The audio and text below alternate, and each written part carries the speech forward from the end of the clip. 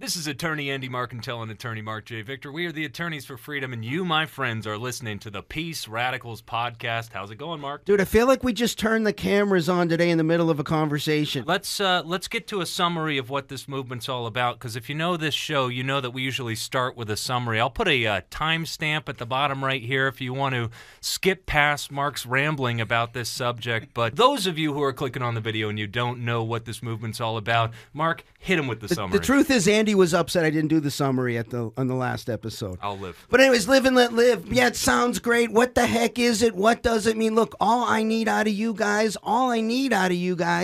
is just that you agree with the phrase live and let live. It's the world's only real peace movement. Do you want peace? Especially with what's going on right now?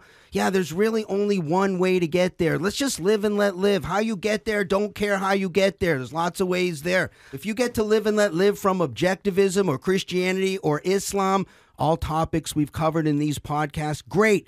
Welcome to the live and let live movement. What does it mean? Real simple. Live.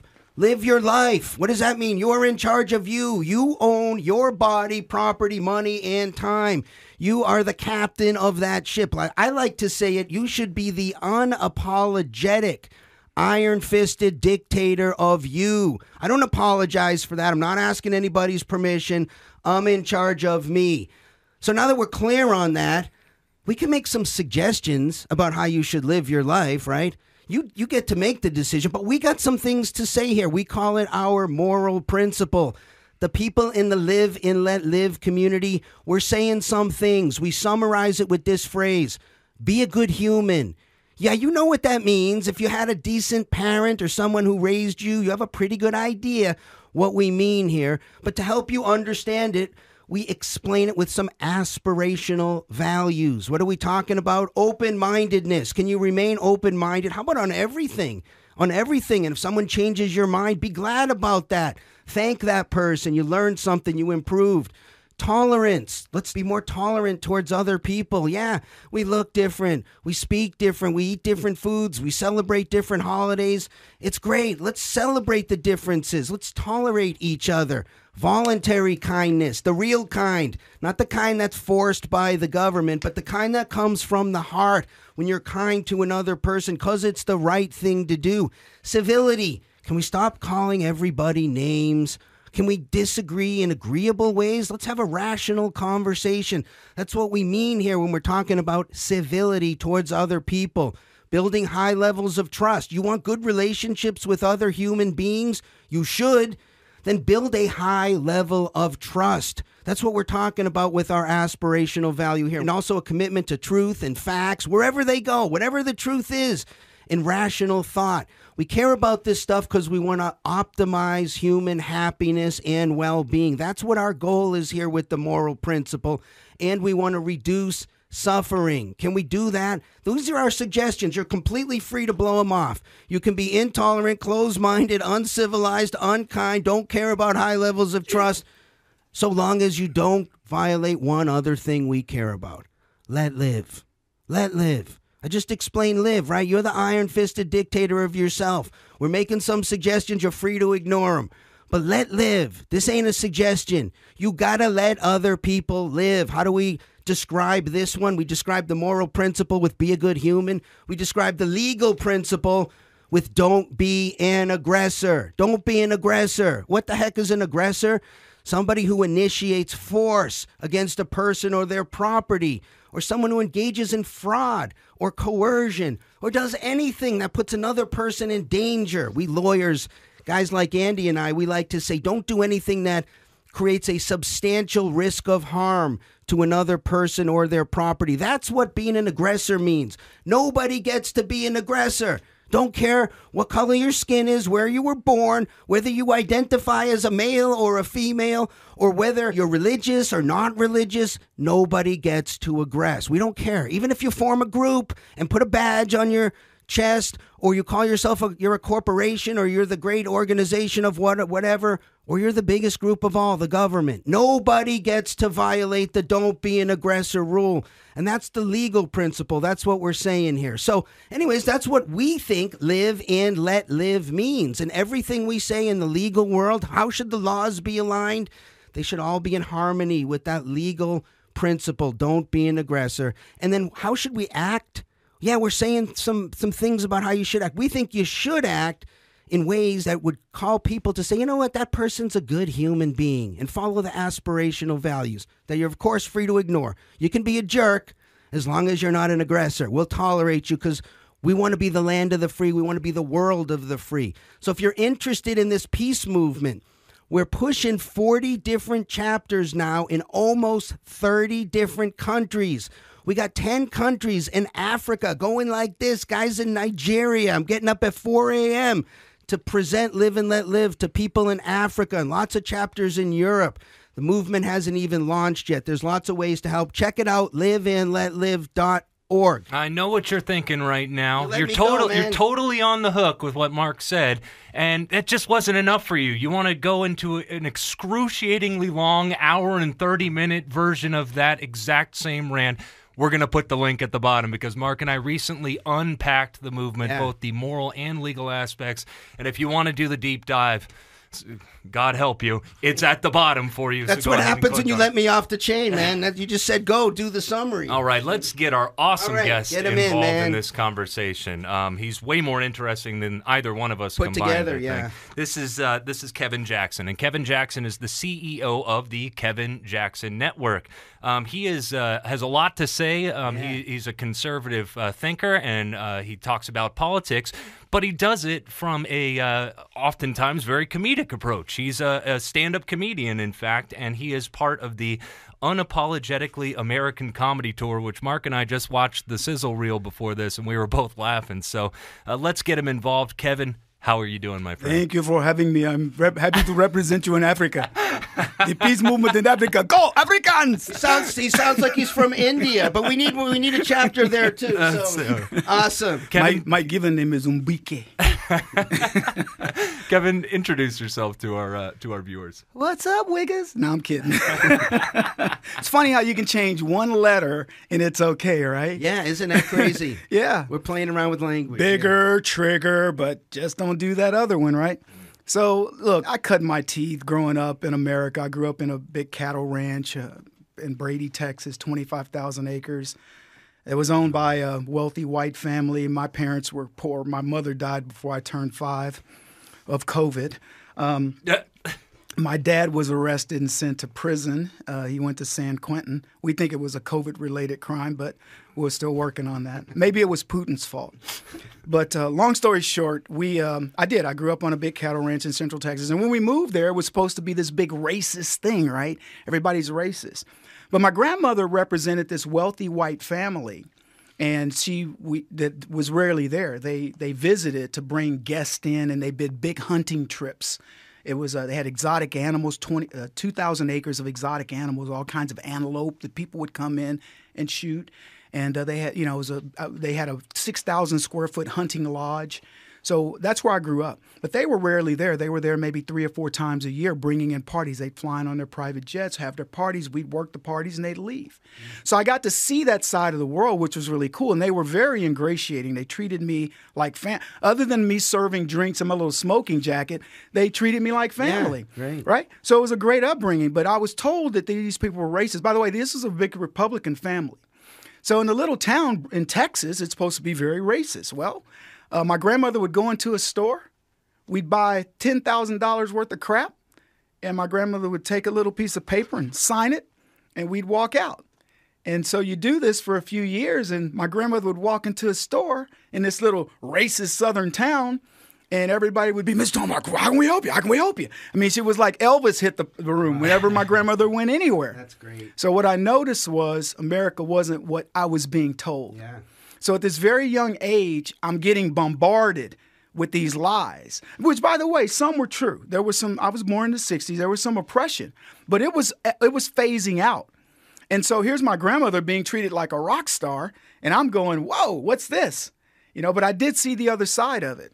So that was my formative years. And my grandparents were staunch Democrats. I was never a Democrat. I tell people I was never that stupid. I know this isn't a political thing, but I looked at the way that I was being taught how I was supposed to feel. People were telling me This is how you're supposed to feel. And I'm going, I don't feel that oppression. When I'm around white folks, I don't feel the racism you say exists. So it was a complete dichotomy to what they were telling me and what I was feeling. And I always go with my feel, what I feel, to your point. Yeah, right. It's the peace movement. It's about, I'm the CEO of me, my man. Absolutely. Just want to be clear. Yeah. Don't be trying to be the CEO of me in here. So that was my formative year. So and my grandparents were staunch Democrats. They got mad at me when I would say, we don't think like them. Yeah. I liked Reagan. I liked what he said. I remember when he lost, I said, that is a guy that's not a loser. He's a guy that just didn't win yet. Yeah, I said the same thing, and I liked him too. It was just the way, and it had nothing to do, forget the politics. It was the way he lost that I went, that's not the way a loser loses. Yeah, and I came from a family of Dems as well. I was the first R when I grew up. No kidding. Only because I was going to be different than everybody else. And I started listening, and I said, I seem to like what these guys are. Individual responsibility sounded good to me. Yeah, same thing with me. My grandparents watched everything the Democrats did, and they were very, they would get enamored over black people that could really articulate, like Barbara Jordan, for example. They go, listen to her, the way she speaks. And I go, it's not the way she speaks, it's the words she's saying, right. the content. And so we went through all of this, and so I remember they were watching somebody, a Democratic convention, and I said, we're nothing like that. And they said, shut up. My grandfather said, boy, just shut up. I go, I'm not shutting up. But even at a young age, I was a contrarian. I respected my grandparents, but when they were wrong, they were wrong. Yeah. So that transferred into, and by the way, my grandmother would always say, Kid, you better be better than them white boys. She would always tell me, not in a racist way. She said, you need to be better. You need to show people. And it became this mantra for me to always just be a little better, always try harder, which I think is a great quality, right? Mm-hmm. Challenger, you're not going to win every time, but at least be aspiring to it. So that became my life. And I went to, that same family, this white family, sent my brother and I to a private school, $40,000 a year each. They paid for it.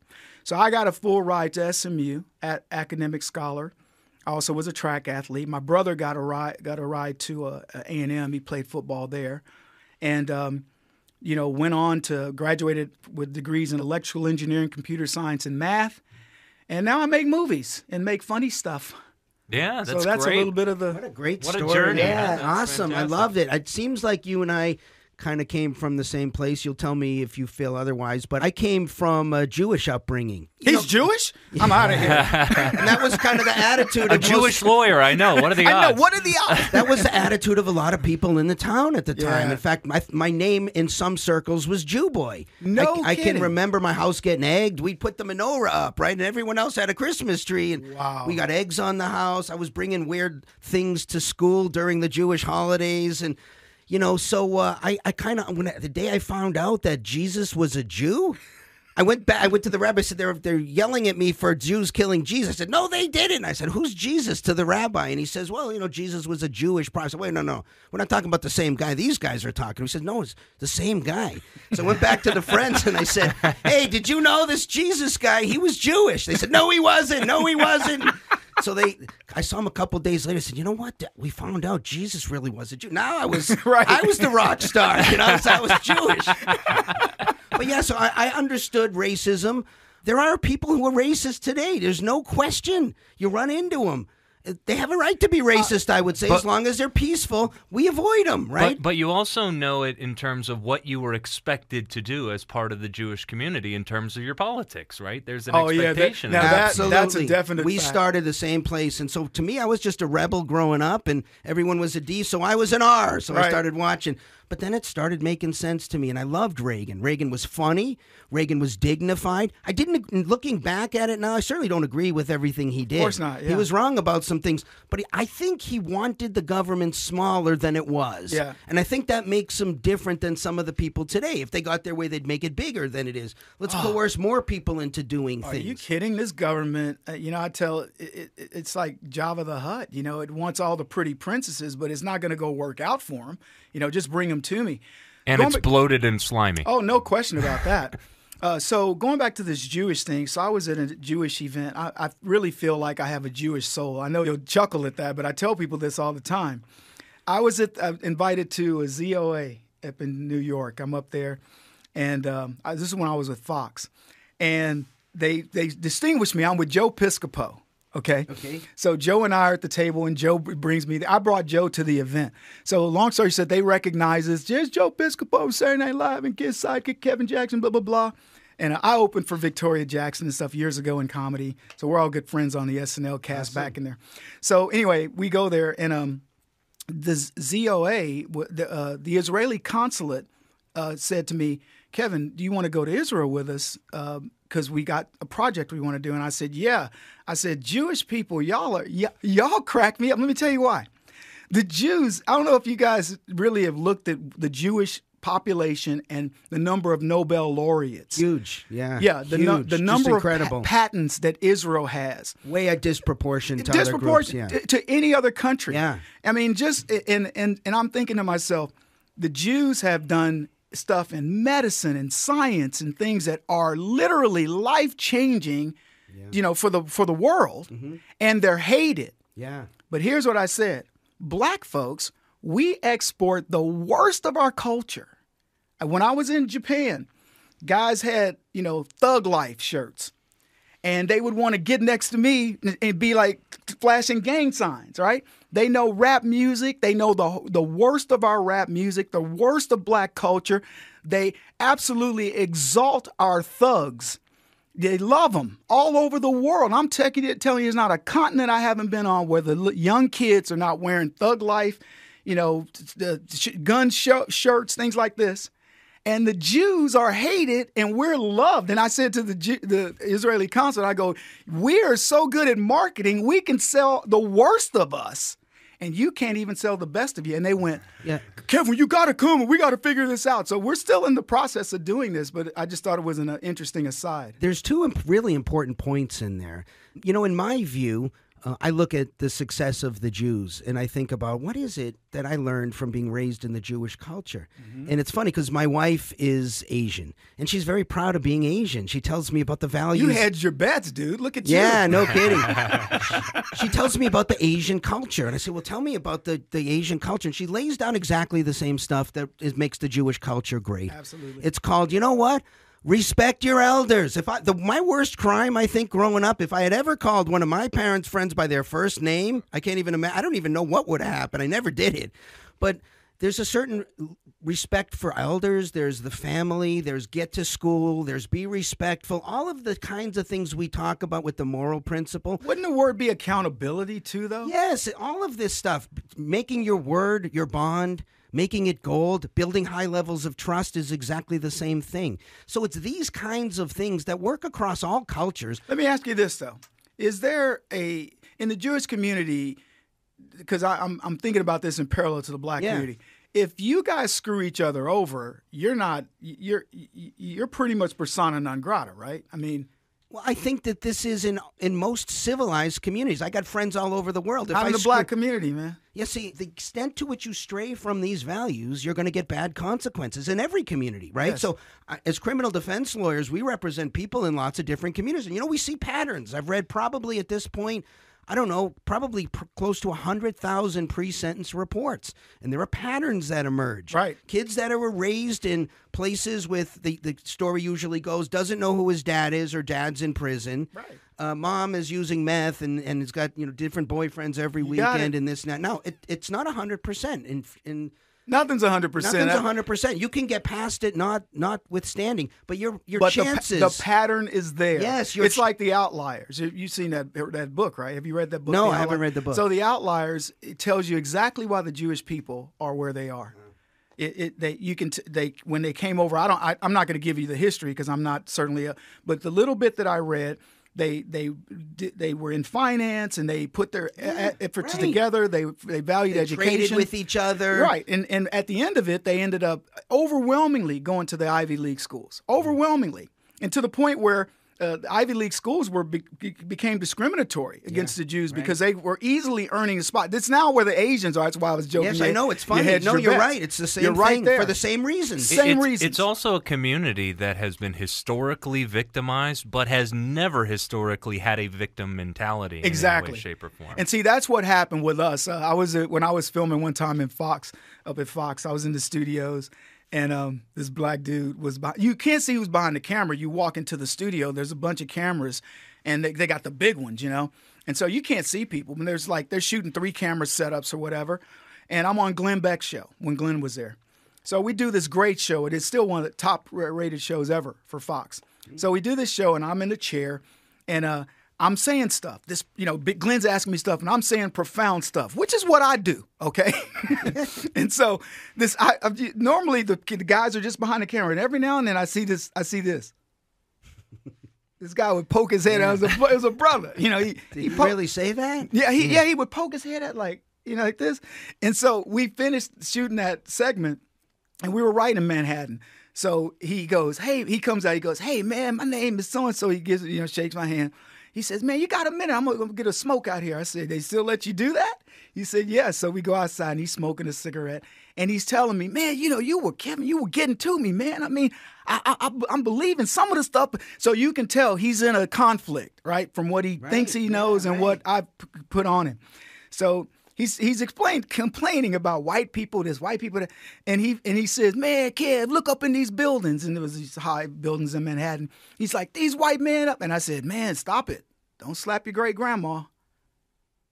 And he looked at me like, what? I said, don't slap you're about to slap your great grandma, and he didn't know what I was thinking, and probably neither do you. So here's what I said. I said, you're about to slap your great grandma, because see those white men you're about to criticize in those buildings, your great grandma put them there. And I said, and she wanted to put you there, but you wouldn't listen. That's your problem. I said, that white guy in that building didn't even listen to his own parents, but he listened to that black lady that was his servant, the servant to those people. The reason why I know this, because my grandmother was one of those people with the kids. The kids, the family that we work for, those kids ran over their parents. My grandmother said something, they stopped on a dime. Because they knew she meant it. Ramona, stop that. You apologize to your mother. My grandmother disciplined those kids.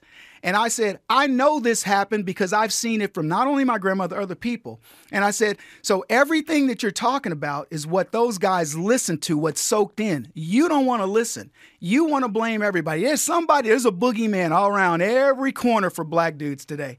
Every corner. You do say profound stuff, my friend. Oh, thanks. Yeah.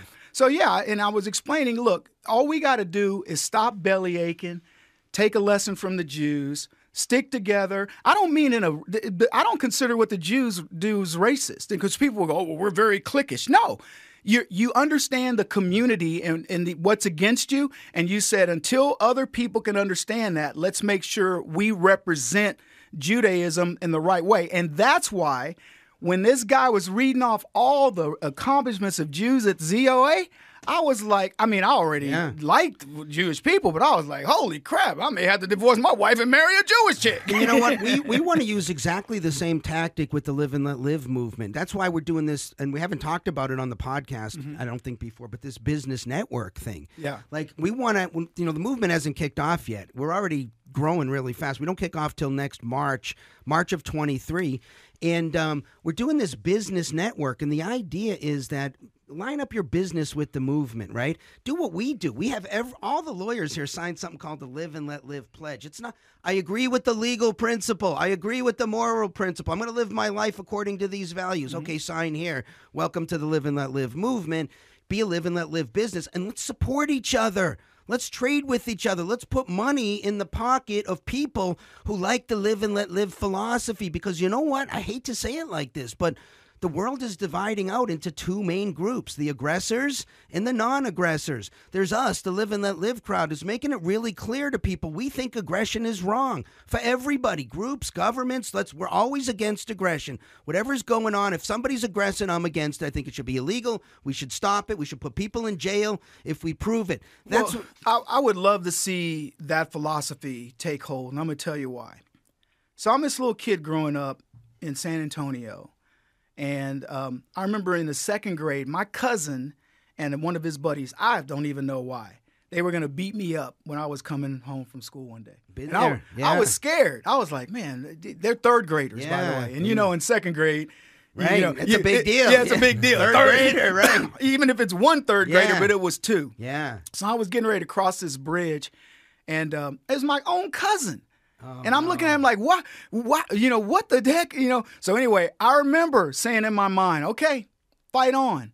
So as soon as they walked up, and the other third grader was bigger than, they were both bigger than I was, but the other guy was bigger than my cousin. And as soon as I got within distance of him, I just popped him right in the face. And he just, he starts crying. And when my cousin was like going shocked over him, I went and hit my cousin. Yeah, wow. So both of them are crying. Wow. And I just remember picking up my books and going, all right, So, but anyway, the point I was going to make is this. I already knew I was going to have to fight. Yeah. So self-defense is the case you're making. My kids, my 4 sons, they had some scuffles, but I have 4 black belts, by the way. Wow. So I taught them how to fight. But the only fights they ever got into were very rare, because once they fought, the kids went, whoa, this is a whole different ball game. Yeah. So they stopped. But here's what I said to all my sons after the fact, spending 40 plus years in the martial arts. I go, the biggest waste of my time ever, going to a dojo, going to practice, going to a dojo for an hour and a half, 2 hours, a few times a week, etc. Why? Because of the threat of violence in my community. Just the threat. Yeah. How much time? Imagine what I could have done with those hours in something else. Now, I'm a pretty smart guy. I mean, I've done well. But what if I had that time back into something else that was combative? You're of course packed into what you're saying is the reason I go there is not because of personal enjoyment or fitness or something. The reason I go is because I have to go to defend myself because there are aggressors who live among us. Right. Most people who do the martial arts have the luxury of doing it because they enjoy it. It's a physical sport for them. They like the reflection. You white boys do. That's my point. Part of his privilege. Well, I can say that, but like one of my good friends, Jerry Trimble, very good martial artist, he was bullied. So he went. But the point is, in the black community, you grow up with this attitude of aggression. You don't know how to handle that aggression. You're like rogue elephants. I'll tell you a rogue elephant story in a second. But you're like rogues. You don't. Somebody looks at you wrong and you can get shot. Somebody bumps you, says, I'm sorry. It doesn't matter. You're still going to get in a fight or whatever. And you grow up with a mentality of aggression. You're waiting for it. You're inviting it. And so look at our politics today. We have people that are waiting for the fight. Yeah. Look at what happens when a cop kills somebody. God forbid it's a white cop that killed a black guy. Doesn't even matter what the facts are. And it doesn't matter if the black dude had a gun pointed at the cop and it killed 3 other people. We had the one just recently where the female was charging the police officer with the knife. Yeah. And the officer was required to use deadly force. And I remember looking at it because Andy and I critique a lot of these videos. That's what we do for a living. Right. And I looked at it and I thought, this one looks like it's justified to me. And yet still, there were people marching. There was outrage. There was this. I'm like, do we not agree on she was coming at the officer with a knife? Which brings me to what you said earlier where you're talking about, you're kind of summarizing sort of what the peace movement is about. Yeah. Well, it depends on what you define as peace, right? There's a black dude that breaks into a black lady's house. She had security systems. She was headed to work. She turned around, saw it. He's a young kid. She goes back home, ends up shooting this kid. They have a confrontation inside the house. She ends up killing this black kid. His sister and his cousin stood in front of a camera and said, why did she have to kill him? All he was trying to do was get some stuff so he could pay for his books for school. That's the rationalization you get in our community. So we're not talking apples to apples. When I was on Glenn Beck, I told the story of my nephew who was a drug dealer, straight up drug dealer, used to handle drugs from up the Arkansas, Texas corridor. Anyway, never got caught, but he was telling me a story. He says, yeah, Uncle Kev, he says, my best friend, he hit my niece. He goes, he hit my sister, And so he goes, I didn't know. He says, but my other nephew, he said, well, that all I knew was my brother wanted to kill him. And so the word got out he was going to kill this kid. So for beating his sister. Now, just think about this. He's going to kill the guy because he hit his sister. Wow. So anyway, he says, well, he goes, I go to my best friend's house, and he sees me, and he takes off running. So I know I got to shoot him. Oh. Now, he said, and I'm like, whoa, pump the brakes. You have to shoot him. Yeah, I got to shoot him, but I'm going to shoot him in the stomach so he knows I'm not trying to kill him. Oh. Wow. Now, I'm just giving you some ideas around the rationalization that happens in the streets. This is like prison mentality, PTSD nonsense, but this is what is confronted. So when we talk about the peace movement, you got to understand, you're dealing with a lot of people that don't have any clue of how the real world should work. Yeah. So go back to this idea of not understanding who you are. I mentioned earlier my mother died before I turned 5. I wasn't joking. It wasn't from COVID. She died from a blood clot. Yeah. So I had trouble in relationships because when your mother dies and somebody comes up to you and says, man, you pissed me off or whatever, and you're like, so what? Go. Yeah. Your attitude is get to stepping. Right. Because if I can lose my mother, I don't need to care about you. Mm-hmm.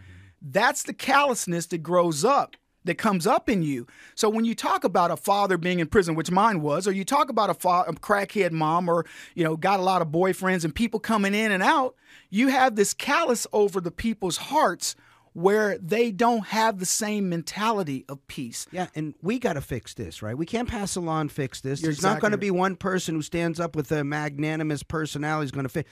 We got to fix this. Yeah. This is why we're pushing the moral principle. If we're going to say something in this area, let's say something good. See, you're speaking exactly right about it in terms of fixing it. The way you fix it is you have to be vocal about what you believe your truth to be. What we've allowed is the lie to become the truth.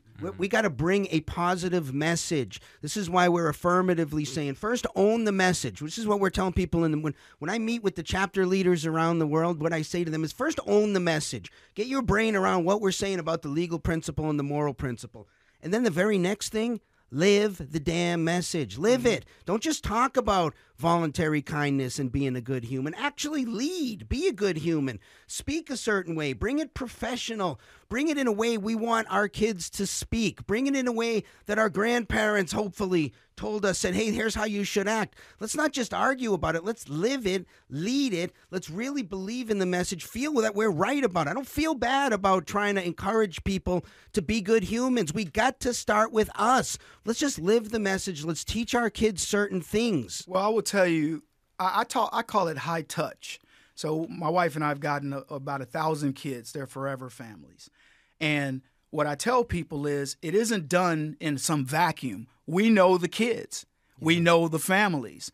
I'll speak from my personal truth. So this family that we went to work for, my grandfather was a chef for the patriarch of that family when we were in San Antonio. He died. Very wealthy man, left his fortune to his daughter, who moved us to the ranch. So my grandfather was a chef and caretaker of all that, and my grandmother as well. So that's how we got there. But what happened was they lived it. When they would be setting up, we'd be setting up for parties or whatever, and I knew our place. We were the workers. I carried the bags out when people's cars arrived and, whatever, and put them up and very nice. You worked, in other words. Right. It was a job, and I knew my place. Yeah. But it was the nicest group of people. But what I will tell you is this, they were high touch. I remember I was singing in the kitchen one day, and Mrs. Mormon, who was the lady, the rich lady that owned the place, she says, Kevin? And I said, yes, ma'am. She says, would you like voice lessons? And I was thinking, do I need them? Because I got a great voice. But anyway, she goes, you have a lovely voice. Like, do you want to expand on like that? Yeah. Lewis, her husband, this is a different event. He was sitting at a table playing backgammon with a guy. And he says, when we get to the wildlife park in Kenya, then we'll figure out all the logistics or whatever. And I went, Mr. Mormon, I go, you're going to Kenya? And Betty goes, Lou, take Kevin. No. Yeah. Really? That was the way they were. It was like, it was. And so my point is, high touch. Dr. Jamplis, the doctor, I remember his name like it was yesterday. He was the doctor for the Stanford football team. I was 14 years old. I was walking through the lodge with some drinks, and Dr. Jamplis says, Kevin, come here. And I came over. He says, you play football? I said, yes, sir. He goes, you any good? And he goes, if you're good, say it. I said, I'm really good. He goes, I thought so. He goes, if you get some size on you, he goes, maybe you'd consider coming to Stanford. And he pulls out his card. He says, I'm the doctor of the Stanford football team. You just let him know that I'm the one that recommended you. So he was going to get me into Stanford, right? So he ends up giving me a horse because he just liked me. He gives me a horse. We get my horse. My horse arrives. Betty finds out that my brother didn't have a horse, and she calls the foreman of the ranch and says, give Kirk a horse. Wow. So here's my point. High touch. You could call Kevin, white people are racist. I go, you continue to think that way. I know different. That's the difference. So when you talk about engaging, that's what, if you want to change people's hearts and minds about anything, has anybody ever said anything negative about you? And then somebody actually meets you and goes, he's not anywhere close to what so-and-so said. Who's the bigger liar? You know, You don't have to do anything. That person that lied on you is now a liar, and you become the purveyor of truth. You know what's interesting about this story, what I love about it so much, is that, living these principles that we're talking about, right? Don't be an aggressor and try to be a good human. These are, not all cases, but in most cases, these are the things that actually work. You're not giving anything up by being a good human. You're not giving anything up by building a high level of trust. You're gaining. This is how you become successful. The people you're talking about, these are people I would say live in the message, voluntary kindness, right? Tolerance, open-mindedness. These kinds of things are probably what made them successful in the first place. And when you say learning through high touch too, I think about like every single time that I've seen a situation where cultures are mixed in a given place, become more of a melting pot, you immediately see more open-mindedness. Like, yeah, totally. You may have, for example, a certain mentality about homosexuals or something like that. But if you live amongst them and you talk to them and you make a friend who's one, and always the case. Immediately Always the it's case. like, we're really not that different, are we? People aren't that different everywhere in the world. And so I think we need to start talking about this message, because one of the ways we like to lead and live and let live is we say we're post-racial. Like, don't care what package you come in. Don't care. It's not like we don't care about that stuff. We don't care if you're who you love. We don't care what you believe.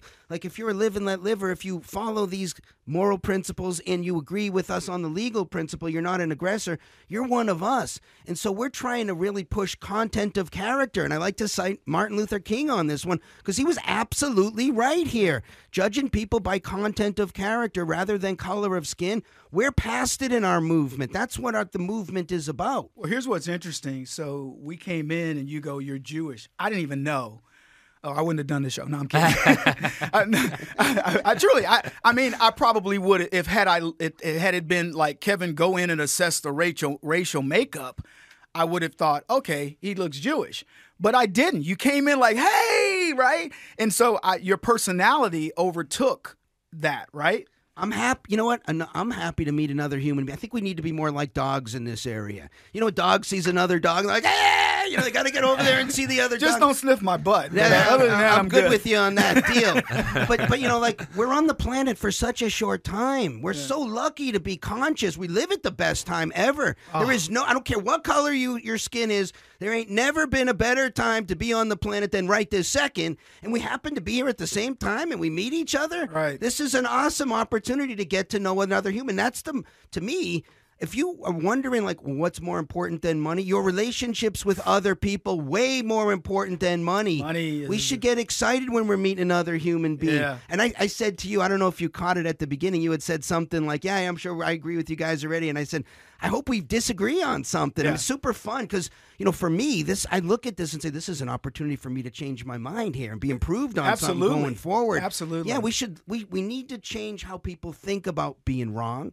We need to change we don't need to talk to the black community. We need to talk to our community. But humans. you bring up a thing about being wrong. You said that earlier. Yeah. And I've looked at the psychology of it. Yeah. Your chemistry changes when you're wrong. Even if, like, you have a concept and like you mentioned, I told you I'm profound, right? And I told a story, and you went, you are profound. Your chemistry changes when your mind learns something different. And you may not notice it, but I promise you, your chemistry changes. And it's a different way your brain thinks about it. And you think differently. It increases endorphins. It does a lot of things. My son, I used to force him to learn calculus in the 8th grade because he was mad. And I had him do it. And so he was doing pre-calc.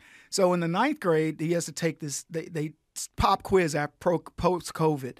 And he gets it, and he was like, oh, like what? And then he looks at it, and he's like, oh, wow, this is easy. So he does a test easy. These kids are crying in his class. So he comes home, he says, hey, Dad, we had a pop quiz in math. The teacher wanted to assess where we were. And I went, how'd you do? He goes, I aced it. Wow. I went, really? I go, how'd that feel? He goes, it felt good. Yeah, I said, why'd you have that feeling?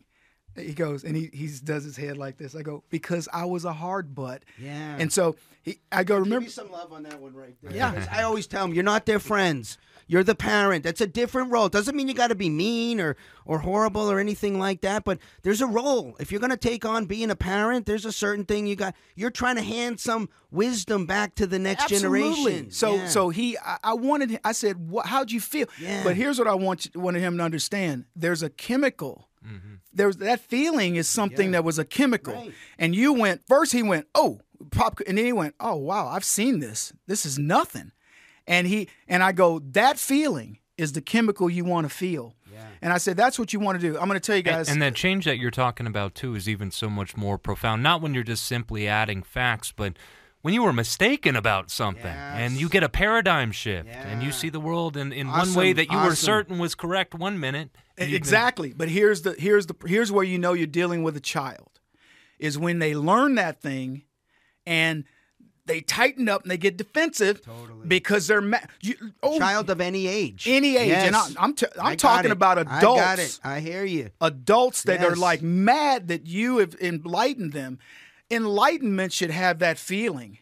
But when you know you're dealing with somebody that doesn't understand it and is approaching things the wrong way, is when you see that pushback like, oh, you think you're smart. No, I'm not trying to be smarter than you. I'm trying to enlighten you. You know, as I'm telling people in this movement, I'm traveling around, I'm talking to the different chapters, we're attracting such wonderful people. You know why they're wonderful people?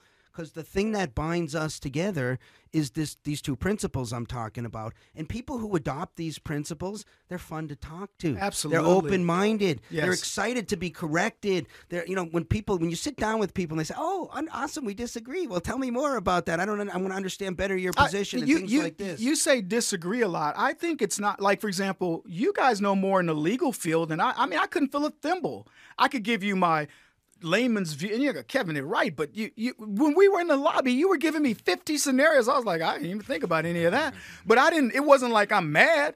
Look, you're good, you're better at something. That's great. That's what makes us so beautiful. Division of labor. Yes. Yeah. And so I want to talk about this rogue elephant story. Yeah, we want to hear it. Yeah. So I want to tell you two things because I don't know how much time we have. So the rogue elephant story was I was in Africa and at a game park, and the rhinoceros were being killed. This is going to be literally about a rogue elephant. I thought it was some kind of clever analogy or something. Now I'm even more excited. Yeah, no, this is a true deal. They did a special about it too. So the rhinoceros were being killed, and they thought they were being shot by poachers because they'd have a hole in them this big, and they were just laying down, dead. But they weren't taking the horn. And so they thought, well, we're just getting there in time before the poachers could actually finish doing what they did. So they set up wildlife game cameras, and they found these elephants. There were a bunch of elephants. The matriarchs had been killed for their tusk. Mm-hmm. And they took all these junior elephants and put them in this one game park, and they just grew up rogue. And so what they found with the game thing is that the elephants would be at the water hole, and the rhinoceros, this is a fairly docile animal, and they're not like adversaries. They'd go up to drink water, and the elephants would come nudge them, and the rhinoceros would be like, leave me alone. He'd go over to go drink water. And ultimately, these rogue teenage elephants would gore the rhinoceros and kill him. That's what they found. That is what is happening in the black community. We have a bunch of kids growing up without the matriarch or without father, some sort of a figure, and they have no idea how to behave. And so I call that the elephant story because I see that as a parallel. But the other one I want to tell you is about changing minds. So I was speaking, it was October about 7 years ago at a waterfront in St. Louis, a couple thousand people. And it was impromptu. I went just to support a buddy of mine who was on the radio, and he saw me. He says, Kev, come up and say a few words. So I went up and told about, politics. And I said, if you're not a free thinker and if you're, one of these knuckle-dragging Neanderthals that thinks you're blah, blah, blah. And I actually said that term after speaking for about 5 to 7 minutes. So I go back, and somebody had a box of my books and goes, will you sign these books? I'm like, yeah, sure. So I'm signing the books. And there's this guy standing over, and he's all bucked up, man, a white kid. And I'm signing books, and I'm very observant because just my martial arts training, I'm going to know who to beat up, right? So I see this guy standing to my left out of the corner of mine. I'm smiling, signing books. And when the books ran out, he waited till everybody left. And then he kind of bucked up and walked up, and he stuck his hand out, and he had a really good grip. I measure, the grip. Had a good grip, shook his hand. He says, Mr. Jackson. He goes, he's looking around, but he won't look me in the eye. And he says, I'm one of them knuckle-dragging Neanderthals you were talking about. That's what he said. Really? He literally said, he goes, I'm one of them knuckle-dragging Neanderthals you were talking about up there. He goes, man, but I just wanted to come shake your hand because, and I said, hey, man, let me stop you. I said, let me shake your hand. I said, you just grew a hell of a lot. I said, it took guts for you to come here and say what you're about to say. So I shook his hand. But I made him look at me. We shook his hands. I said, I'm proud of you. Yeah. And so then he goes, man, a lot of things you were saying, man. I mean, I grew up this, that, and the other, but man, I'm listening to you, and he goes on to tell me that these words touched him, and here's what he said. He goes, man, I ain't gonna lie. He goes, where I got to go back, because he drove to go like an hour or so. He goes, where I got to go. He goes, man, people, that's the way they think. And I said, hey. It doesn't matter how much they change. I said, what matters is that you changed. I said, look, if you got to go back, you play the game, you do what you need to do. But here's what you and I know. We spoke man to man. I respect you. No matter what you go back, I don't care how many times you drop the N-word. It doesn't matter to me, man, because I know what you and me are about right now. And he shook my hand and then he walked off. And I tell people that story because it fits in right exactly with what you're saying. Once people get exposed. Descartes said the mind once expanded never regains its original shape. That's our mission. You got it, yeah. And I'm good at stuff. You're good at stuff. I don't lament what you're good at. You're better at legal. I'm never going to try my case when I got you, right? I would be stupid to do that. Right. So you have to embrace this idea that there are people that know more and can impart that knowledge and be willing. I want to learn more up to a point. I want to be dangerous in the law. We all benefit from that. I don't know how to make an iPhone. I don't need to know. I don't want to know how to make an iPhone, but I want an iPhone. Yeah, I'm glad. This is why we have trade. This is why trade is win-win. When free market, unrestricted trade. Because it's win-win, we want as much of that as possible. We were just talking about the short essay called I Pencil. Have you ever heard of it's an essay told from the perspective of a pencil. By Leonard Reed. The idea is no one human being on the planet Earth possesses all the skills you need to create a pencil. This is the collaboration of so many different minds. The and rubber, talents. the steel, the lead, the wood, the whole thing. The paint, everything like that. The market, how the it concept. changes. Yes. It's a celebration of specialization, realizing that other people know more than you about things and saying that that's what makes humanity special. But why is that so, it's a dangerous concept for some people, the idea that they don't know it all. I mean, I talk to people, I'll be having a discussion about something of which I am a de facto expert. Okay, one of the top 10 people in the country, if not the world, on the subject. And somebody will argue with me, and I'll debate them. And then at some point I'll say this. I go, what do you do for a living? And they go, I'm a carpenter or whatever. And I go, how much time do you actually spend on the subject matter that we're talking about right now in a day? Not just how much. How much have you spent in the last month? And the numbers are astounding. And I go, so if I were to come to you and I were to talk to you about carpentry, as an example, and impart all my knowledge of carpentry which wouldn't fill a thimble in what you do, would you look at me and go, are you out of your mind? If I'm talking about, well, if you route it this way, you'd say, look, stick to what you know.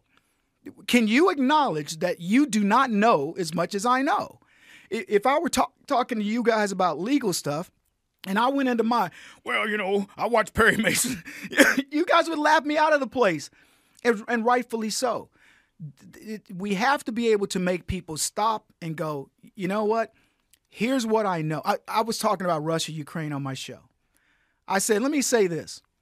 None of us, I'm going to give you my knowledge of Russia and Ukraine. It won't fill a thimble. Yours fills less of the thimble. I've studied it for the last week. And you're going to say, we don't know what the facts are, right? You don't know. Okay, I'm with you there. Can we say something else, though? Here's what I want to say, and I totally agree with you, and I think it's an excellent point. We need to be able to step back and say, look, I don't know. I don't know how viruses work. I don't know what the studies are on masks. I don't know how dangerous corona is. There's lots of things we don't know. But here's what I can say that I think is important to understand live and let live. Yeah. I don't know what's going on over there between Ukraine and Russia, but I know this. Whoever the aggressor is, I'm against that person. Because I'm always against aggression. So if we can figure out who the aggressor is, and I understand that's quite a project, but the more important point is once we identify someone as being the aggressor, which is force, fraud, coercion, or doing something that endangers another person, we're against that person. In other words, it takes a principled approach and puts the focus on the right place rather than irrelevant details. details. We should stop fighting about factual disputes, put those on pause, and say, hold on.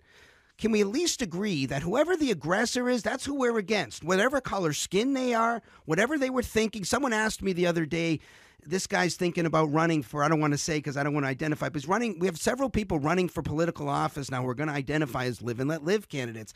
And this person calls me up and says, Mark, what is the live and let live position on the BLM? I said, well, that's a great question. The live and let live position on the BLM is exactly the same it is on everything. To the extent they're violating the live and let live legal principle, which means if anybody's being an aggressor, we're against them. So if they're throwing chairs through windows or taking shit, well, that violates the principle. So I don't care what they're thinking. I'm against that. If they're not doing that, maybe they're roaming down the street and screaming something. I don't care what they're screaming. They get to scream whatever the hell they want to scream. Well, the other part of it, though, is the truth. You talked about truth. I made a movie called Bleeding Blue, which is a pushback to BLM and this nonsense that cops are indiscriminately targeting blacks. The most targeted group, by the way, per capita is the Native American, and then whites, and then blacks, believe it or not. So blacks are third on the list statistically. So it's built on a lie. It was built on the lie of Michael Brown Jr., hands up, don't shoot. That's been proven by Obama's Justice Department and so on.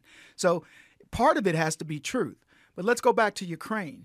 I agree with you that you got to find the aggressor and whatever, but here's what I can guarantee you we all agree.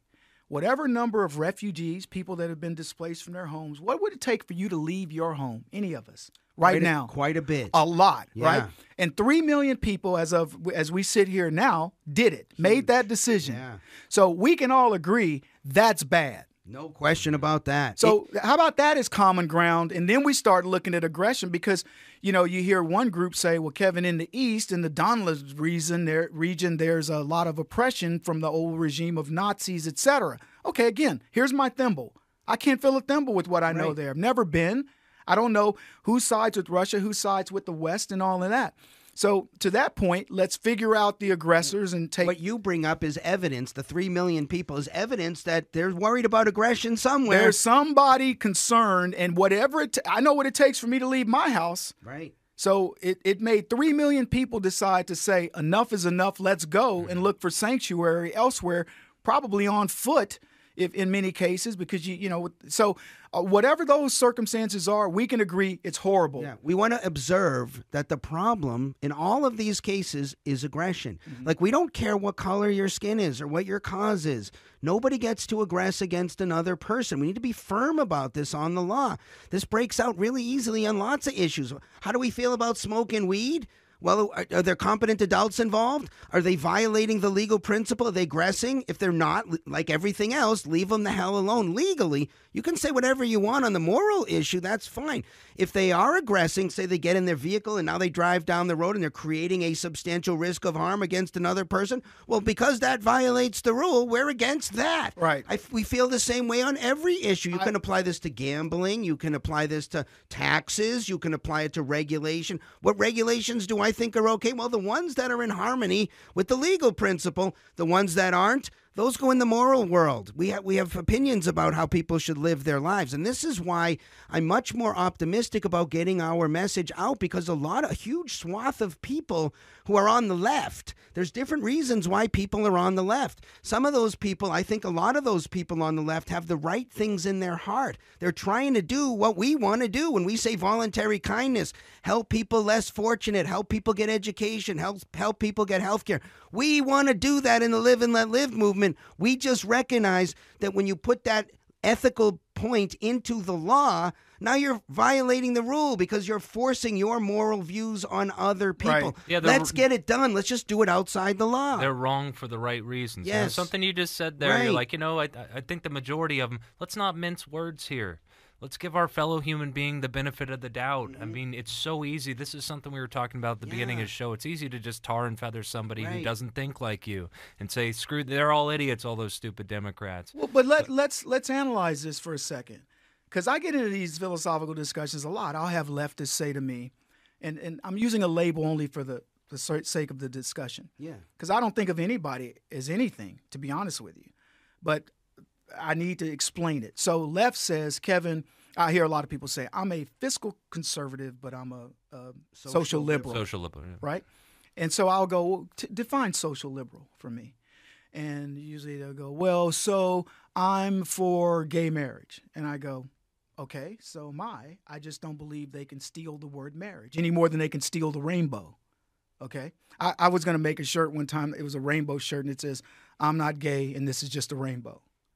Because that's all it is. But we've got symbolism around it. And so the idea is you can be married. No, you could be Larried or Garried. Because I had a discussion with a lady once, and she said, I'm getting married. And I said, wow, who's the lucky guy? And she got upset.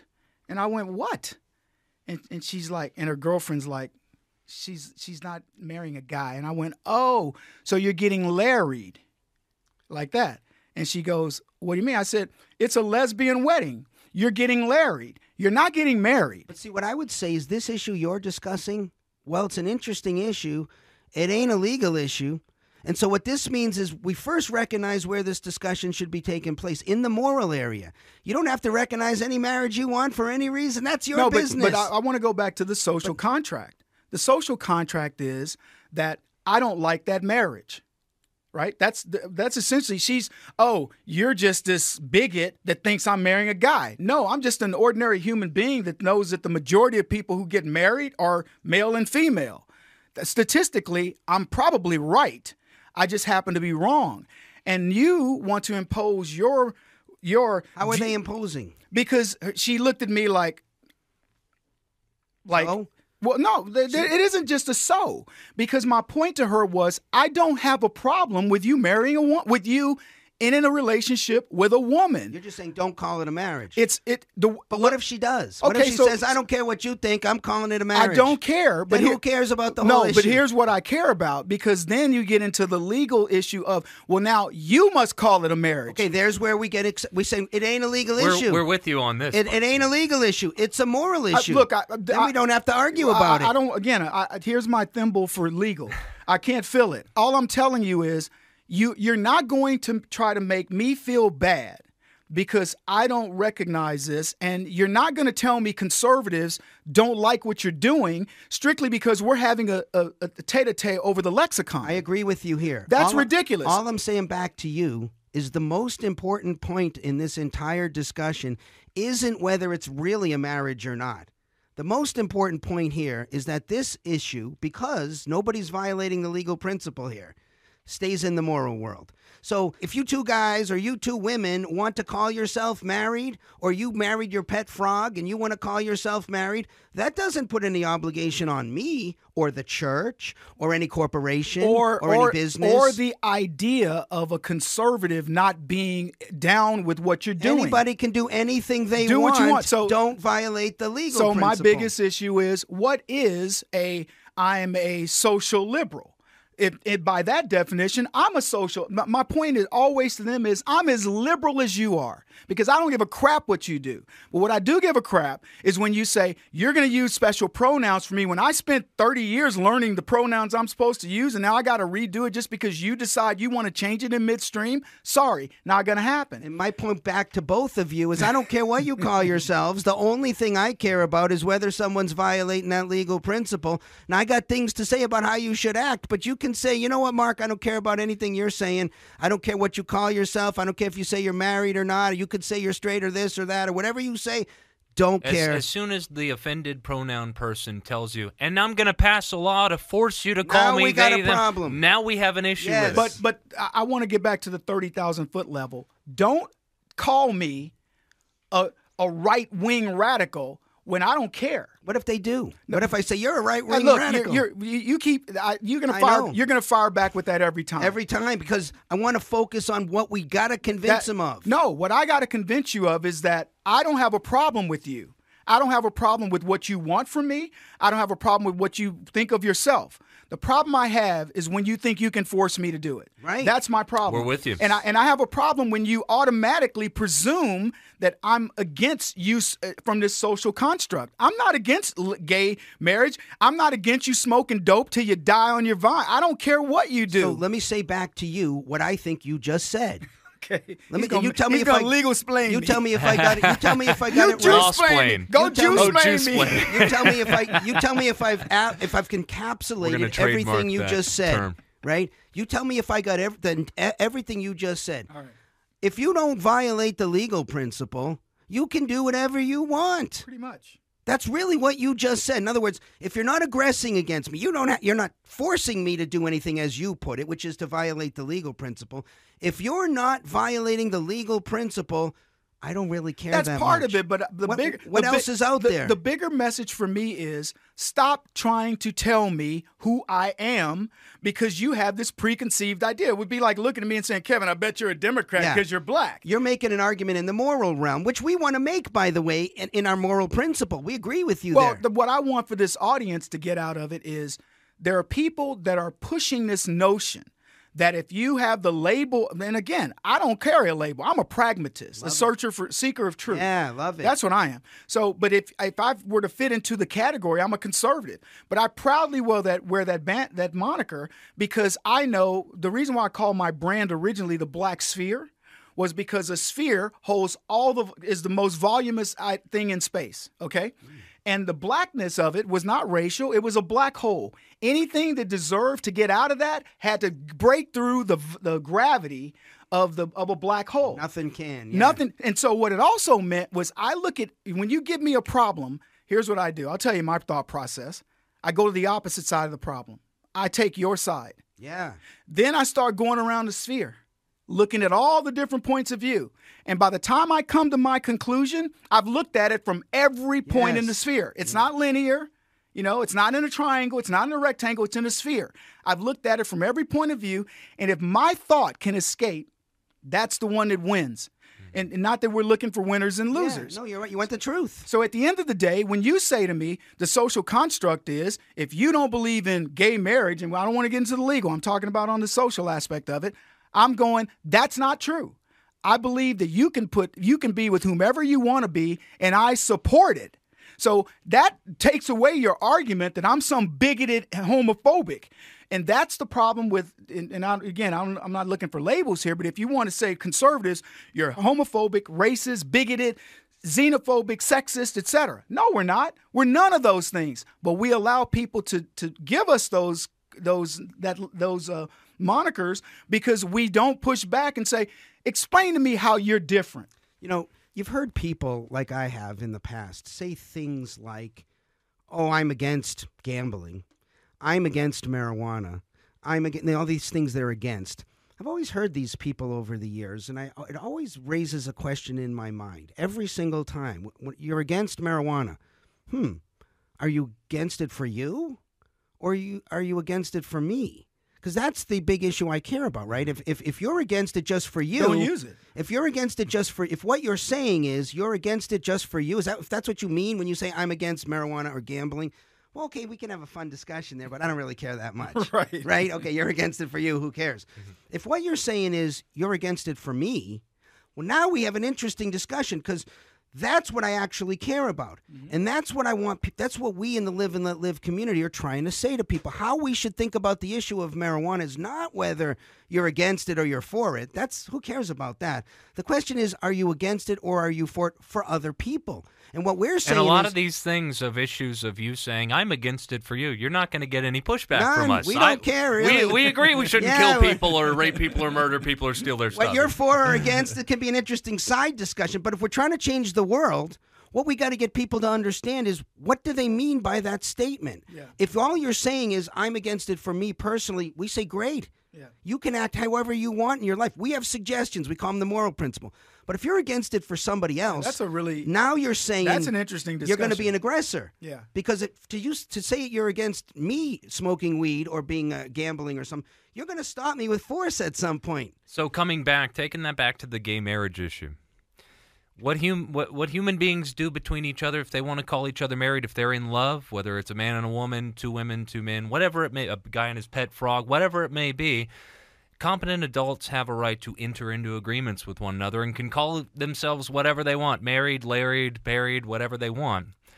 But where the rubber hits the road is when they impose their particular moral views on their agreements on other people. This is a moral issue for us. In fact, I don't even know what the government should have anything to do with marriage. Nothing. We would be opposed to a law banning people from entering into homosexual marriages, for example, the same way we would be opposed to a law mandating that, the only definition of marriage is between a man and a woman, and it will be illegal and you'll be prosecuted. The church can take the position. The church can say, hey, the church should take whatever position it wants. Well, not to interrupt you, but here's my problem. Let's just use marriage as an example. Let's just play a thought exercise. Yeah. So we redefine marriage now. So the next we time don't have to. No. I'm saying, however, some have philosophically. Some people have. We have. Right. So I come in here and he says to me, Kevin, would you like a plate? And I go, would you like another plate of coffee? And I'd go, another plate of coffee? Yeah. Would you like another plate? Shameless plug of coffee? And I'd go, no. But do you understand what it does to me? Yeah. That's a good argument to say, don't call that a plate. That's a mug. It is what it is. But he still can call it a plate if he wants. He can, right. but here's my point. Okay, so we've got this social construct of let's go to school and learn what things are. You're wearing a shirt. I can see your shirt. I wouldn't say I love those pants you're wearing and point to your shirt. Would be bad communication. You would be like, what are you talking about? Or communication. Right. So here's my point. If you want me to communicate with you with what I've learned, how about we use the words that I've learned? Excellent point. This would be as ridiculous as if you walked up, based on all of your experience dealing with what a female looks like in your life, walking up to somebody who appears physically female, you saying, how is she doing? And then that person gets offended saying, that's not my pronoun. And that's my Shame point. on you. That is my point about leftism. It isn't meant to do anything constructive. But the market can deal with this, right? If everybody starts calling that a plate, then they can call that a plate if they want. Right. So the market is dealing with it, and you're dealing with it legally because now you can be sued if you use if you mispronounce. Okay, so this violates hold the up. You rule. just crossed the line right there. That's the problem we got right there. As soon as a moral issue crosses that threshold into the legal world, we're going to stop it. Okay, for that reason, because they can't aggress against us. I'm glad we've had this conversation because here's what I'm talking about. When you say to me, Kevin, you're socially against it, I'm telling you, the bigger picture, my brain is thinking very differently. My brain is in the sphere. My brain goes, you're not telling me this for that reason. What do you mean by against it? For you or for everybody? You got to stop that. But that's really the only thing we care about here, right? Here's what I'm going for. Whether it's marriage, whether it's the new pronouns, whether it's the new lingo about what you can refer to me as, etc., it becomes a slippery slope. Now, you from the league, we can go into the legal aspect of it all you want. But what I'm getting at is people end up losing their jobs because you can't talk about now husband and wife at a job because it will offend certain people. I learned what a husband and wife is. I know what that is. And now I have to take a step back. Well, if I'm stepping back all the time, what am I doing? I'm losing my First Amendment right to just say who should make the rule at the workplace. Real quick. I knew you were going to go there. Same thing. Yeah, we saw it go right by, right? Well, let me try to juice-plain him real quick. All right, so there's two different possibilities here with getting terminated for using the wrong pronoun. Number one, we're going to be horrendously opposed to, and number two, we're going to support, okay, or at least tolerate legally. Number one is a government comes along and says, we're passing a law that makes it so that you're terminated immediately if you don't use the right pronoun. For the reasons we just discussed. Discrimination, Title IX, any of that For the reasons we just discussed, we are horrendously opposed to that, and we think it has no place in the law. It's a moral issue. But if a private business owner owns their own business, who owns the property? The private business owner. They get to make whatever rules they want. And if they make racist rules or sexist rules, completely or agree, transphobic rules, that's the or whatever only point here. The market will deal with Who's making the decision is the point. Okay, but now, so we all agree we're in total accord. I knew we would be. No, and I knew we were to begin with. Yeah, right. But here's the problem. The federal government now says, here's what you got to do. That's what we're against. Boom. Totally against Only for the reason that the federal government, like everybody else, doesn't get to violate the legal just because principle. they're a group, just because they've called themselves a group. We're one trick pony, man. Is the legal principle violated? If it is, we're against it. If it's not, just feed the fact pattern into the machine and it'll spit out a consistent answer. It will, but the thing that bugs me is that the other side in there has gotten the big gorilla, the 800-pound gorilla, to actually legislate lunacy. I mean, violations of the rule, violations of common sense, and violations of decency. Look, if I happen to mispronoun you or whatever because you want it, it's up to me to determine, do I want to fix that? I had somebody say to me, "she," and I go, like some transsexual. I'm a she, and I go, "Oh, sorry." I wouldn't. What if you intentionally want to mispronounce? No, but here's my thing. You have every right to do that too, but right? it is my choice to determine if I'm going to be cordial or if I'm going to tell you to go screw yourself. Yes. That's right. You got that decision. 100%. Because you're not violating the legal principle by doing that. You can do anything you want. That doesn't violate. That's not aggression. But here's what's interesting about this. So let's just take wordplay. Because Red Fox has this thing where he says, I'm going to do a sentence and take one word off and just let you have a word. So he says, "Oh, no, please don't go. Oh, no, please don't. Oh, no, please. Oh, no." Right? Now, you could do that 100 ways and it's still going to vary, right? Yeah. Because that's the intonation of language. That is the nuance of everything that we do. And now we're nuanced out of it. People are so afraid. I have conversations. Well, Kevin, I teased Sean Hannity one time. He was like, we were doing a show and he's like, yeah, well, the African-American guy, African-American, in like a 30-second little intro. He said African-American like 7 times. And I finally looked up when Sean, you mean the black guy? Right? And so I've had people say to me, well, I go, look, I don't use the term African-American. And they go, oh, well, and I go, Kevin, I don't know what's right. I go, yeah. So see, you're afraid just to say the black dude, right? Right. Why should you be tiptoeing over language? Why should I be trying to figure out if this is a plate? Did he really mean plate or cup? Because I know what that is. What it's meant to do is to keep us off balance. I tell people this, when you're a fighter, my job is to keep you on tilt. You're wondering, where's the punch coming from? Is he going to uppercut? And the more things I can throw at you to keep you off tilt, the more likelihood I'm going to win the fight. This is the same metaphor. If I can keep you guessing about how should I feel about you, I have to be more concerned about how you feel about what's coming out of my mouth. Now, let me tell you what about me. I don't give a crap. If I say something that offends you, then you can say, hey, Kevin, I don't use that word. Well, good for you. Yeah, and if we want to change the world, right, what we got to get people thinking as to every issue is first, does it violate the legal principle? That has to be the first thought. Has to be the very first thought. Because if it does, we're against it. and we shut it down, legally speaking. If it ain't, okay, now it's in a different world. How do we judge that? Does it violate the moral principle? If it doesn't violate the moral principle, I think it's fine. If it violates the moral principle, I'm going to try to talk you out of it.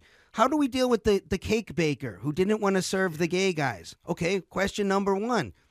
Is that guy, by refusing to sell a cake to the gay couple for their wedding, is he violating the legal principle? Well, is he being an aggressor? Is he using force, fraud, coercion, or putting people at risk? No. Therefore, that cake baker should be allowed to do whatever the heck he wants. Next question, is he violating the moral principle? Well, I would say he's kind of showing some intolerance and not really open-mindedness. So I think you could make an argument. Maybe he's violating, but who cares? He serves gays in his bakery. Oh, that guy in particular, maybe. No. I don't want to get into the facts. Well, my point is that when people come into his shop, he doesn't ask what their gender and sexuality is. He serves them. But he could if he wanted to. But here's my point. And he should be able to, right? He probably should. But I would say to I don't think my dry cleaners never looked at me and said, "Wait, are you straight or are you gay? Are you white?" It'd be a dumb decision. It would be a dumb thing to say, right? Stupid. So here's what's funny about this subject, just in a general sense. Discrimination occurs everywhere. Let me explain. On all issues. If you're with your family on Route 66 and you see a bunch of bikes at a restaurant, at a hamburger joint, and you see a bunch of dudes with the hair and the sunglasses all muscled and tatted up, and a couple of them have 3% on their jackets, you, as a family of four that just kind of doody, you probably find another hamburger joint, right? Probably. Now, they didn't discriminate. Nobody told you not to go. But if you're smart, you're going to say, I'm probably not going there. I jokingly said one time to a group of people, I said, so there's a statistic that said that 28% of people, 72% of people who see a gang of black teenagers walking on the left side of the street will cross over to the right side, and they're considered racist. And I said the other 28% are considered victims. But my joke is that you're smart if you see a gang of young blacks wearing this, what we call the colors, the uniform of the street. You're smart to cross the street. Don't get caught up in this stuff. This is a tough conversation, trying to figure where's that line to draw between acting racist and discriminating against people versus using actual statistics and facts and knowledge that's you know the line is, ascertainable. Here's the line, my man. Are you a racist? I don't think you are, because I'm sitting here, we're having a good time. I don't think there's a racist thought in your mind. But let me put it to you this way. Black people know to cross the street if we see that. So that's not racist. That's you. I tell people this all the time. Your ability to profile is the best thing, one of the best things God gave you.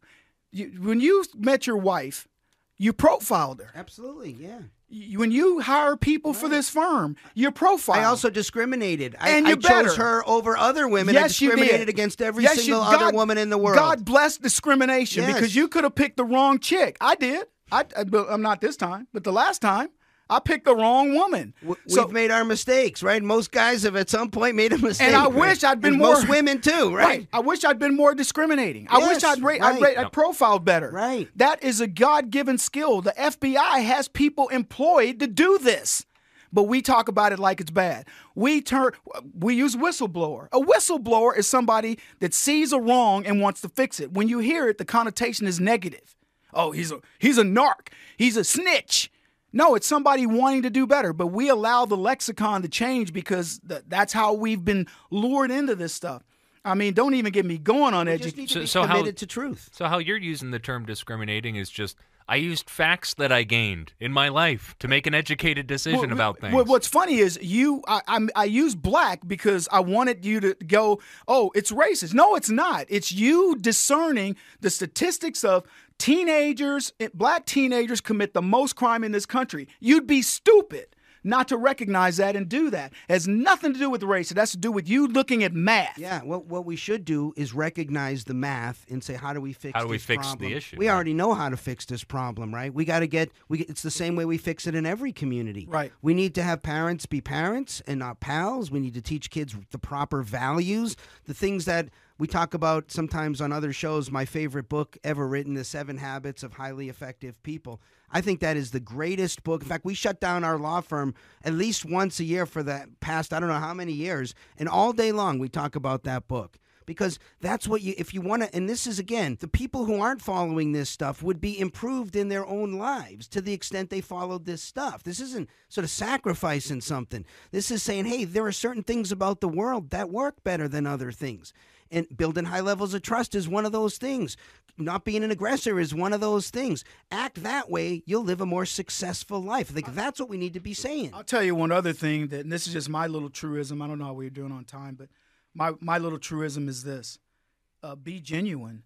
The closer 100%. The closer that people can see you and recognize that's who. Like, I'll tell you this: this is me. We're having a discussion. Yeah. We could be having this discussion anywhere. Your Right. house, my house. Totally. This is it. Yeah. You don't have to guess. Is Right. Kevin putting on because this camera's there? I've been in front of the camera enough times to say grace over. This is me. I think I'm meeting you guys. So that's step one. Yep. Because that closeness, they say when a person dies, you lose a library. The reason why people cry when somebody dies is somebody that somebody that knew you, probably intimately, a good friend. I lost my nephew recently, my father-in-law, both within 3 days of each other. My nephew got killed in a road rage incident. Oh, no. And, but I'm crying at his funeral. Why? Because I knew him. This is a good kid, and he had all kinds of potential. When my grandmother died, I was devastated. Why? This woman knew every little nuance of me, right? Lost the library. Yeah. And she knew things about me that I don't know because she was watching me. I was being me. She was watching me. She used to say, Kev, you're a sensitive soul, baby. Like that. And I would be like, I'm not, but I would cry Brian's song, oh man, Brian Piccolo. Me too, same thing, man. Yeah, Same but movie. when it's time for me to be, that strong person, I'm as strong as they come. I'm titanium. So, but she recognized all the little nuances. So I just remember feeling like somebody that knew everything about me just died. It was like, what happened here? So that knowing a person is what it is. So what we have is, in my opinion, the reason why politics sucks is we have frauds. We have people that don't want you to know who they really are. And good people, it makes it, I'm running for U.S. Senate now in Arizona. Are you really? And I can already see, just why people who are squared away, good people, wouldn't want to do this job because they won't, to them, the main thing is let's just get elected. Let's say what I got to say to get people appeased. But this can also be used as a platform to say what needs to be said. Yeah. And so, that's my plan. My plan is to say what needs to be said. And if people like that, then I'll do something else. If people don't like that, then fine. I'm not going to be changing anything no matter what crowd I'm in front of. There are certain things we need to say together to the world to say, let's get the world, and this is getting to be a more urgent message, right? Because smaller and smaller numbers of people can do greater amounts of harm. We got very serious threats coming with artificial intelligence and synthetic biology coming up. The next pandemic will be engineered. We got nukes all over the place. We're seeing right now we're watching something happen. The whole world's watching a bully beat someone up on the playground, and we're all standing around just watching it. You know why? We're setting a precedent right now. If you got a nuke, you can do anything you want to do, and no one's going to mess with you. Yeah. We got serious problems that we got to really tackle. We got to win hearts and minds, and we can't do it just in our community. Stuff going on in Ukraine right now could turn into something that affects us right here, right now. Yeah. The world is our community. This is why we need a world movement, a world effort here. We need to bring people together around a simple principle: live and let live. Gentlemen, we're running up. Oh, go ahead, Kevin. This is why I represent you in Africa. We end where another chapter. We end where we began. I would like to say something to my people in my tongue. Is that okay? No, I'm kidding. Kevin, tell our listeners where they can find your stuff. Plug whatever you want. Yeah. TheKevinJacksonNetwork.com. Everything. My movies at bleedingbluemovie.com. Great film if you want to see a film about policing, and it's a docudrama. My comedy show is March 31st. Here in Scottsdale. We should go to That's that. the unapologetically American one? Yeah. I'm telling you guys, we just watched some clips before the show. It's freaking hilarious. This guy's man. great. Yeah, for sure. So you have a good time there. Tim Wilkins and Brad Stein are joining me. And, the comedy is like what I was starting off with you guys. Racially insensitive. It's LGBT insensitive. It's all the things that legally you probably don't want me to say, but socially I'm going to say. Well, the law's messed up right now. If we got the law the way we wanted it, say anything you want. Whatever you want. That's the reason why we did it, is because the attitude is. And we'll defend. We'll be the first. You get any problems for the content of your speech? If there's any legal from the problems, government. I got my boys. You got your boys right here. Yeah, we actually stand up and defend First Amendment rights. In fact, the more offensive what it is that is said, the more excited I am to defend that statement. Yeah. So no matter what heinous statements you make, if the government's coming after you, and that's an important distinction, right? Because private people can do whatever the hell they want. You don't like what he says, don't come to his show. The theater doesn't like it, they don't have to have you there. But if the government gets involved, now we're using force. Isn't this how the left used to be? That we're going to, the ACLU saying, we're going to defend the right of the Nazis to walk down the street. Used to be the ACLU. Now it's the Attorneys for Freedom. I just want to be very clear. We do not accept Dagos, Warps, Blacks, Jews. No. And we'll defend his right to say it. He has every right to say it. We'll probably try to talk him out of it. My attorney will come right after you. We'll probably try to talk him out of it, but we'll defend his right to say whatever he wants to say. Oh, my God. No feminists. I do not want the hairy underarm crowd there. Here's a bunch of links for Kevin's stuff. Go check it out at your own risk. My friends, this has been the Peace Radicals podcast. What a fun show today, man. Check out liveandletlive.org for this podcast and many more. Lots of ways to get involved. Kevin, thank you so much. Live and let live, okay? You going to do it with us, brother? Take us out with the shotgun. You've been doing it the whole time. You ready? We're ready to go. We're the Peace Radicals. Peace.